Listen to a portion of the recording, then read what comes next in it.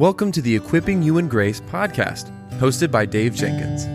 The Equipping You in Grace podcast is a podcast about helping Christians develop a biblical worldview in a conversational tone about issues inside and outside the church.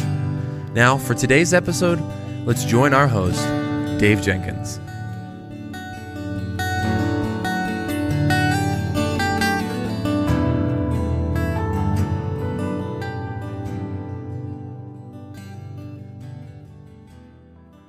Welcome back to the Equipping You in Grace podcast. My name is Dave, and I'm the host for this podcast. And with me today is Christopher. Christopher, welcome back to the Equipping You in Grace podcast. Thank you for having me back. It's always great to talk to you, brother. It's always great. Can you just catch us up on what's going on in your life, marriage, ministry? Certainly. I live in Cambridge in the UK. We're in lockdown, really, because of the COVID troubles. So we're not able to see our grandchildren. We have 6. We're expecting a 7th grandchild any day now. But we keep in touch with them. We had a family Zoom meeting the other day, which was very funny. And I work at Tyndale House, although that's closed, but we do a lot remotely. And I'm preaching on live stream from our home church, St Andrew the Great. I'm trying to get ahead with writing. I'm writing a big Psalms project for Crossway, a 3-volume commentary. I've got a book with Crossway on anger coming out with Steve Midgley. Should come out next year, I think, sometime. So lots going on, and I'm thankful to the Lord that I can do quite a bit from home, even in these unusual days. Well, that's really great. I'm so glad you're able to work from home, and I know that you love to preach and teach and love to write, so that's really great. That's right up your wheelhouse, brother. Can you just tell us about this devotional commentary, Psalms for You, why you wrote it, and how is it being received? I've had quite a little history of love for the Psalms. So I wrote a little book on Psalm 119 a few years ago called Bible Delight. I wrote a couple of volumes for Christian Focus on teaching Psalms, and then the Good Book Company asked whether I would do Psalms for You. What motivates me is that it seems to me that the New Testament in Ephesians 5 and Colossians 3 assumes that Christian churches will sing Psalms, and I've just been conscious that it's not easy to do that with understanding. And in particular that since the so-called Enlightenment, Christ has been eclipsed from much of our understanding of the Psalms, certainly in academic commentaries. And so I'm trying to do my best to help us to see what it means as Christian people to let the Psalms shape our prayer life and our praise life. So it's a work in progress. This little book, Psalms for You, I hope will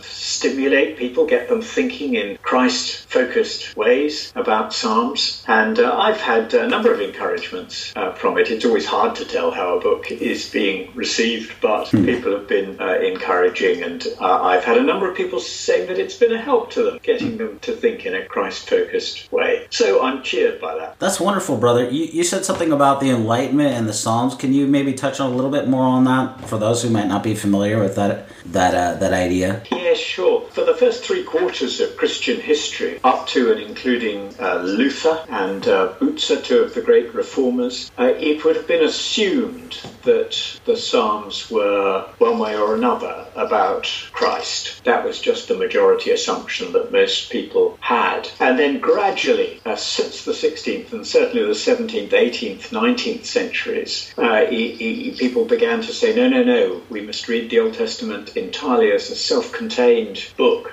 We mustn't let the New Testament shed light on it. And Christ was eclipsed from a lot of the Psalms in those days. The assumptions underlying that were largely assumptions of unbelief, and I think we need to push back against that. But they have taken over much of the Old Testament academy. If you pick an academic Old Testament commentary off the shelves at random, you probably won't get any or more than a tiny bit of Christian content in it. And we want to say, no, the whole Bible is Christian scripture. It all speaks one way or another of Christ. Amen. That's a great answer. How did the Psalms help Christians to face challenging situations like the one that we're facing with, this COVID virus? I was really struck. I was working for some lectures called the Geen's Lectures with Southern Baptist Seminary last fall. And one of the things I did in preparation was to study not only all the quotations of the Psalms in the New Testament, Testament, but as many as I could of the echoes of the Psalms. And it's really striking that again and again and again you get fulfillment in Christ, but you also get an overflow from Christ to the church of Christ. And therefore Psalms that speak of suffering and troubles and pressure apply in fulfillment to Christ, but they overflow to us. And so the Psalms are ours in Christ. And again we read Psalms and they speak of pressures and troubles and disease and weakness and fears and anxieties. And in Christ, the Psalms can shape us to not only to express those fears, but to learn to learn what it means to have faith in Christ and to belong to Jesus in those times. I think the Psalms can be a tremendous help to us. Yeah, that's really good. I think of Psalm 46. God is a very present help in time of need. Psalm 18, God's ways are perfect and holy and just. Yeah, on and on we could go, and that connects to the high priestly ministry of Jesus, who is that help. That's just so wonderful to me. That's probably something I go back to almost every day. When I'm having a difficult day or a challenging situation, I just go back to that. I just preach that truth to myself, and it really does help. It helps to know, hey, that truth in the Psalms that I'm preaching to myself, that was fulfilled by Jesus, and He is that help. He is the one who is meeting that for me completely and entirely. It's interesting. Our senior pastor preached on Psalm 46 the first time we did the live stream because of the lockdown and the virus, for exactly that reason, and it was really appropriate and comforting and encouraging for us. Wonderful. What are some tips in reading the Psalms correctly? I sometimes work with a number of questions that I have in my mind. The first question, obviously, is what would it have meant to David or whoever first wrote the Psalm, depending on the Psalm? What would it have meant to an old covenant believer? I often think of Simeon and Anna at the beginning of Luke's Gospel, that little group of old covenant believers. What would it have meant for them to sing a psalm? I think those are good questions to ask. I again and again find that I ask myself the question, what might it have meant for Jesus in his earthly ministry to have sung this psalm? And the answers will differ depending on the psalm, and they're not always easy, but it's often a good question to ask. But I always end up by asking, what will it mean for me as one of the people of Jesus to sing this with the people of Jesus? I think one of the tips that I've found really helpful is to think of the Psalms slightly less individualistically and more corporately, something that we sing along with the Church of Christ in every age. And even if we're singing on our own or praying a psalm on our own, in principle we're with the whole Church of Christ down the ages. And that's a really, really good thing. I think another tip I found helpful is trying to let all the Psalms shape my praying. I suppose we all start probably as young Christians just picking bits of Psalms that resonate with us, and it's a way in. But it's not that I want to read the bits that resonate with me, it's that I want to learn to resonate with all the Psalms. I need to let the Psalms shape me rather than just picking the things I like. And so I try in my personal devotions to read through the Psalms each year. I read a Psalm for 2 days or 3 days, 4 days, depending on the length of the Psalm, 22 days for Psalm 119. And I just go through the Psalms each year as part of my personal devotions. That's really good. I like to read the Psalms because I like the language of delight. I think if we caught that language more, we would see that God gave us a book and he delights over that book, right? And he delights to us to read it, Psalm 1 tells us that we're supposed to read the Bible, and that helps us to walk in the way of the righteous. And so God gave us a book, and it tells us the Psalms. I like to think about it this way. They tell us really about the story of the character of God, and it's just a wonderful story. We see the psalmists lamenting, experiencing difficulty, and they're just so real and honest and raw. So yeah, they certainly are. How do the Psalms help us see and know Christ better? One thing that's come through to me is the way in which the Psalms help us to understand the Lord Jesus in his suffering humanity. So that verse in Hebrews 5 speaks of him praying with loud cries and tears. And right from the beginning of the New Testament church, the Christians have understood that the Psalms give us a window into the soul of the human Jesus of Nazareth as he prays. And I found it very moving again and again and again to get some sense, because the Gospels don't give us very much window into the Lord's soul. They tell us a great deal about his person and his work and his majesty and his death for sinners, but not a great deal of windows into his soul. And the Psalms, I think, give us that most wonderfully and most movingly. So I think that's a particular way in which they help us to know Christ better. I'm struck that the world outside thinks that Jesus Christ was human and that's it. In some Christian churches, people immediately think, well, Christ is God, and they forget that actually the Lord Jesus Christ is God made flesh with a fully human and a fully divine nature in one person. And I think the Psalms help us to understand him in his full humanity. Yeah, that's really good. I was just thinking, as you were talking about the human emotion, where we see this the most is in the Garden of Gethsemane, where Luke 22 tells us he was sweating blood and he experienced deep soul anguish. And that shows he didn't give up. He did pray, Lord, if it's your will, remove this cup from me. But it wasn't a giving up, and it wasn't a disobedience to God the Father.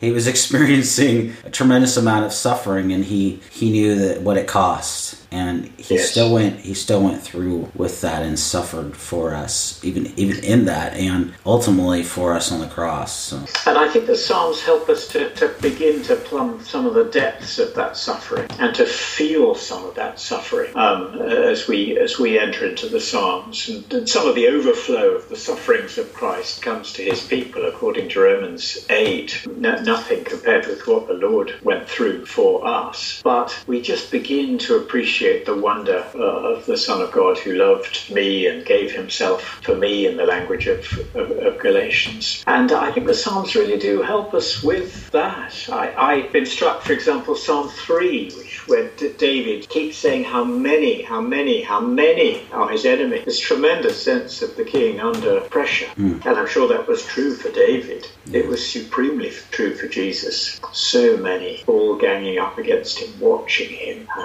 looking for a false step, trying to trip him up. And you feel something of that pressure with him. I think it's a help when we Christians experience a bit of pressure, because you and I probably don't have a great deal of pressure by comparison with most of our brothers and sisters in the persecuted church. But some of them have tremendous pressure. And I think something like Psalm 3 helps us to identify with them and to pray for them. Yeah, that's really good. I mean, we have entire books. You think of the book of James, you think of Hebrews, you think of 1 Peter. They're all written for that reason. James says in James 1:2, consider it pure joy, brothers, when you face various trials. The book of 1 Peter, written to elect exiles, sojourning. The whole book of Hebrews is written to a persecuted church, and talking about the sufficiency of Christ, and on and on we could go with that. So God knows what he's doing, and that's why he gave us a book to tell us all about it. It certainly is. How do the Psalms help Christians learn to lament? There's a lot of lament in the Psalms. It's interesting that the Hebrew title for the book of Psalms is the word Tehillim, which means praises. But actually there's an awful lot of laments in the Psalms. I have found that one of the things the Psalms do is to shape my laments so that I learn to lament for what I should lament for. I naturally feel sorry for myself when things are difficult or disappointing for me. I lament. But you read a psalm like Psalm 74, one of the psalms clearly prompted by the destruction of Jerusalem by the Babylonians, sort of exile psalm like Psalm 74, and you feel the depth of grief for the church of God and for the grief of the church opposed by the world. And that helps me, and I think it probably should help us all, to learn to grieve for the persecuted church of Christ. Saul, Saul, why do you persecute me, says witnessed the Lord Jesus to Saul Saul of Tarsus in Acts 9. And I learned to care more for the Church of Christ than I do for myself. I think that's one thing the Psalms do. I think another thing the Psalms do is they teach us how to lament with hope so that we don't grieve as the world grieves. They express depths of grief really passionately, and it's almost like a painter with a richer palette of colours to help us to feel grief more richly and deeply, but always with hope. Even Psalm 88, which is probably the darkest of all the Psalms, there are little windows of hope, and by their context in the Psalter as a whole, always there is hope. So I think the Psalms do a lot for our lamenting, and if we sang them more, it might reshape what we sing. I don't know what your church is like, but in the UK here, what is sung in our churches is, our church, we sing some really good things, but often the songs that are written tend to be quite upbeat, and we're not very good at having laments. Our music director in our church in Cambridge has written, he wrote a superb lament. We had a sermon series on the Book of Lamentations, and Matt McGregor wrote this wonderful lament that we sang every week in that series, and it was a kind of song that made you want to weep for all the right reasons. And I think the Psalms can help us with that kind of thing. Yeah, here in America, I would say our songs are by and large upbeat, praising God, extolling His virtues, talking about Christ, or some sort of thing like that. I've been encouraged. There's been a major book, can't remember his name. He's a pastor out of Indianapolis, something about Dark Clouds of Deep Mercy, I think it is, by Crossway. And a lot of people have really connected with that book, and it helps me. It helped a lot of people who don't even know what the language of lament is to learn that, to learn to express their emotions to God in their deep depression and their anxiety and their fear. And I know I was helped by that, even just reading that book, just to say, hey Lord, I'm praying the Psalms, but these Psalms in particular help us to just cast, as Paul says in Philippians 4, to cast our anxieties on the Lord. Or that's Peter, 1 Peter 5, excuse me. Cast our anxieties on the Lord because He cares for us. And I think the language of lament helps us to do that. Yes. And I think that's a good thing right now for people that are struggling. They're wondering, where's God in the midst of this? And the language of lament helps us with that. It helps us to say, hey, the Lord does care. He gave us these laments for a reason. Like you said, that gives us hope. It's not just dire, down in the dumps kind of thing. It's good news. It's hope. That they, David often failed in his life, and at his best he was real good, but when he failed, man, he did it spectacularly. And we have the record of those emotions that he experienced during his life, at his best and his worst. Sure, and there's a denying the depth of stuff doesn't lead to any real comfort. The road to comfort leads through honest lament, and I think the Psalms really help us with that. So we end up with a solid, sure, certain hope, rather than just a kind of make believe it'll all be fine in the end. Yeah, that's really good, really good. How do the Psalms help Christians worship the Lord? It's interesting how much of the Psalms is top down, as it were. I mean, some of the Psalms is words that we speak upwards in prayer or praise to God, but there's quite a lot of, as it were, downwards from God to us teaching. I mean, Psalm 1 is instruction, Psalm 37 is instruction. There's quite a lot of that kind of language coming down to us. And so the Psalms teach us so much about the covenant God and His promises and His character. I remember preaching on Psalm 145 once, and the tremendous instruction there really about the Lord's wisdom and power and goodness and deep theological things about God which are being grappled with so clearly in the Psalms. So they help us to worship the Lord because they help to stop us making the Lord in our own image.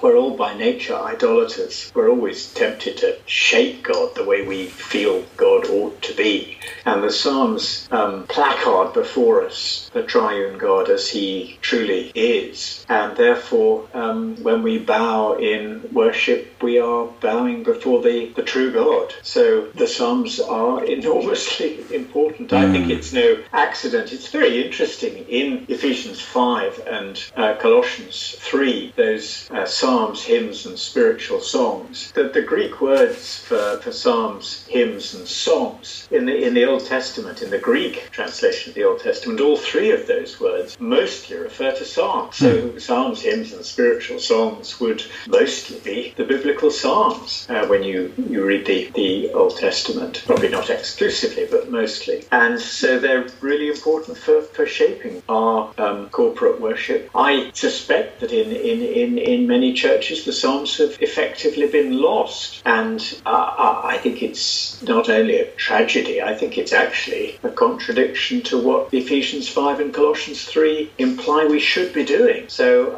I think it's a tremendous thing if we can begin to get them back into the mainstream of our life together as Christians. Yeah, that's an important point that you just said. I think it would correct a lot of the problems that we have with contemporary worship if we would just go back to the Bible itself and read our songs in the Word and not in our, God, I had this experience of God. Well, our experiences are to be regulated and governed by the Word, not by what we think. And I think contemporary music would do well to heed that, to go back to the Psalms, to go back to the Bible, and draw from the rich. There's 66 books for a reason, and we can draw from that and learn from that and sing that and declare it all to the glory of God, as you just said so well. So I think that's a really important point. Great. Well, Christopher, I know that you're not on social media, but where can people go to find out about your work and the things that the Lord is up to in your life? Thank you, Dave. I'm a terrible dinosaur. I was on Facebook and I'm not anymore, and I'm not on Twitter and I'm not on Instagram, and I think I have a lot more hours in my day as a result, actually. But Tyndale House, where I work, I'm writer in residence there. St Andrew the Great is the church where we belong. I'm part of the preaching team there. I used to work for the Proclamation Trust in London, running the Cornhill training course. There's some things on their resources. I've spoken a couple of times for Alistair Begg at his pastors' conference, The Basics. I gave these Geens lectures last fall at Southern Baptist Seminary. If I was a more thoughtful man, I would put resources all together in one place, but I haven't. So if people want to find them, they'll just have to rootle around, and they're somewhere out there. Well, you're definitely a thoughtful man, so I'm going to respectfully disagree with you on that, because I know you are, and I appreciate that about you. So, well, there's a lot that we haven't talked about in this conversation. Just as we wrap up, can you give us a few takeaways, brother? I would love it if those listening, if you're listening to this and you don't at the moment pray the Psalms, weave the Psalms into your personal devotions. Just take a psalm a day, or over a couple of days or 3 days. Read it, meditate on it, let it shape your life in the presence of God. That's probably the biggest one. And as you do that, remember the Lord Jesus Christ. Remember that all the Old Testament finds its fulfillment in Christ, and look for Christ. Look for Christ in the Psalms. Let your love for Christ be enriched and deepened as you read them. And if you do that, I'd be thrilled. Amen, brother. I would be too. Well, brother, I so appreciate your time today, your very thoughtful answers. Thank you for being an encouragement and a blessing to me and to many people. So may God richly bless you. Thank you, Dave, and may He bless you in your ministry. Thank you.